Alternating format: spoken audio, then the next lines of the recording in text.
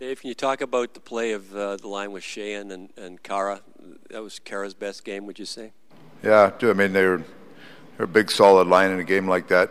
Where it's kind of funny how it turns out, because if you would have asked me what I thought the game was going to be like, it wouldn't be a 5-4 game. It would be more like a 2-1 game coming in. I thought it was going to be a real competitive game that every play counts, and it's a real tight game. So a line like that can flourish in a game that's a 2-1 game, but they had to flourish in a 5-4 game. So they were solid. We made some mistakes. Second period, we had the game going our way, and we had a string of hope passes, about 6 or 7, that really turned some momentum their way.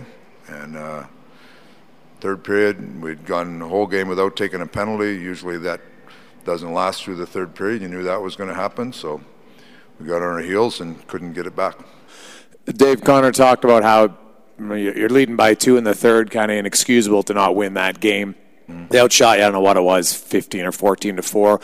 Was it just the momentum from the power play from the Stars, even though they didn't score on them? You got to go and make plays. Like you're under pressure. You know the other team's pushing, and we killed a couple penalties. We did a good job there, but you're under pressure. You know they're pushing. You got to make plays under pressure. We didn't make enough plays from below our goal line out, clean plays. They get to the neutral zone. What happens? You get caught in a half ice game where you're checking and you're staying in your end, and then you get it out just far enough to change, and then you're back in your end. And you give the other team momentum, and it's eventually it ends up in the back of your net. And we had some coverage issues tonight. There's some things that we'd like to do a better job of covering, but they started pushing it in the third, and we couldn't push back. Dave, you often talk about wanting to be a good team, not just a team that has a good month or a good week.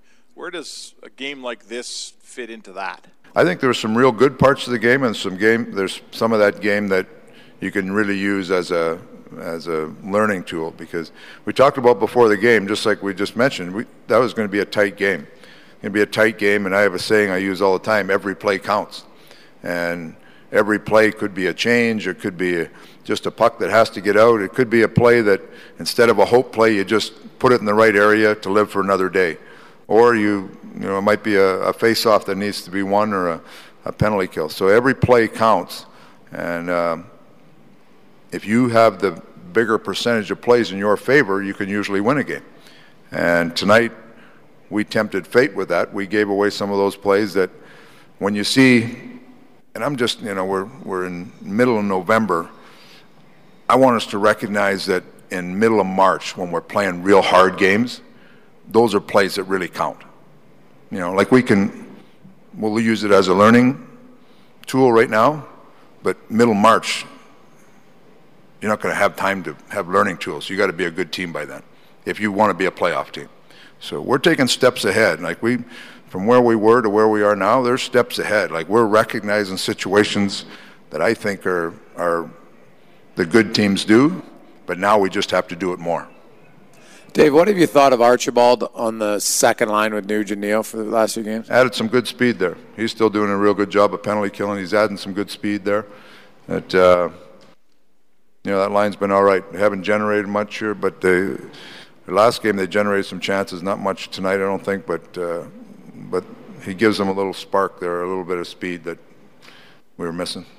Dave, how did you see the overtime winner? They got a second 3 players out.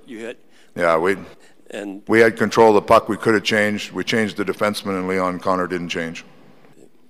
Turned it over, and it went back the other way, so they couldn't change. So did it look to you like Mikko and Darnell got crossed up a little bit there? Yeah, it's a tight play. I think Mikko thought he was just going to come down to Ben and shovel it at the net, and Ben's a good player. He makes a good play. When a team's been scoring a whole bunch of goals like you guys have, is maybe getting sloppy a byproduct of that, or is that? I hope not. We can check a lot better. We can be a lot tighter, just tighter when you're like the third goal is a good example. We're there, but we're not there, right? And that's, we got early pressure on it. The second layer is there. The third layer is kind of there, but the puck comes right through 3 layers and in the back of the net. So normally you'd like to think 3 layers you can get the job done. We didn't. And you look at the You know, the one was one in the first period where they got Heissenen's goal right in the slot. We're there, but we're not there. So those are things we got to, without the puck, we got to work on. Dave, just to piggyback a little bit off of Matty's question there, Koskinen, he blamed himself for the winning goal, and he seemed to take the loss pretty hard. What did you think of his play tonight? Did he take the loss on the breakaway he was stopping, or the 2-on-1s he was stopping in the second period? I mean, when you lose as a team. That's the way it goes.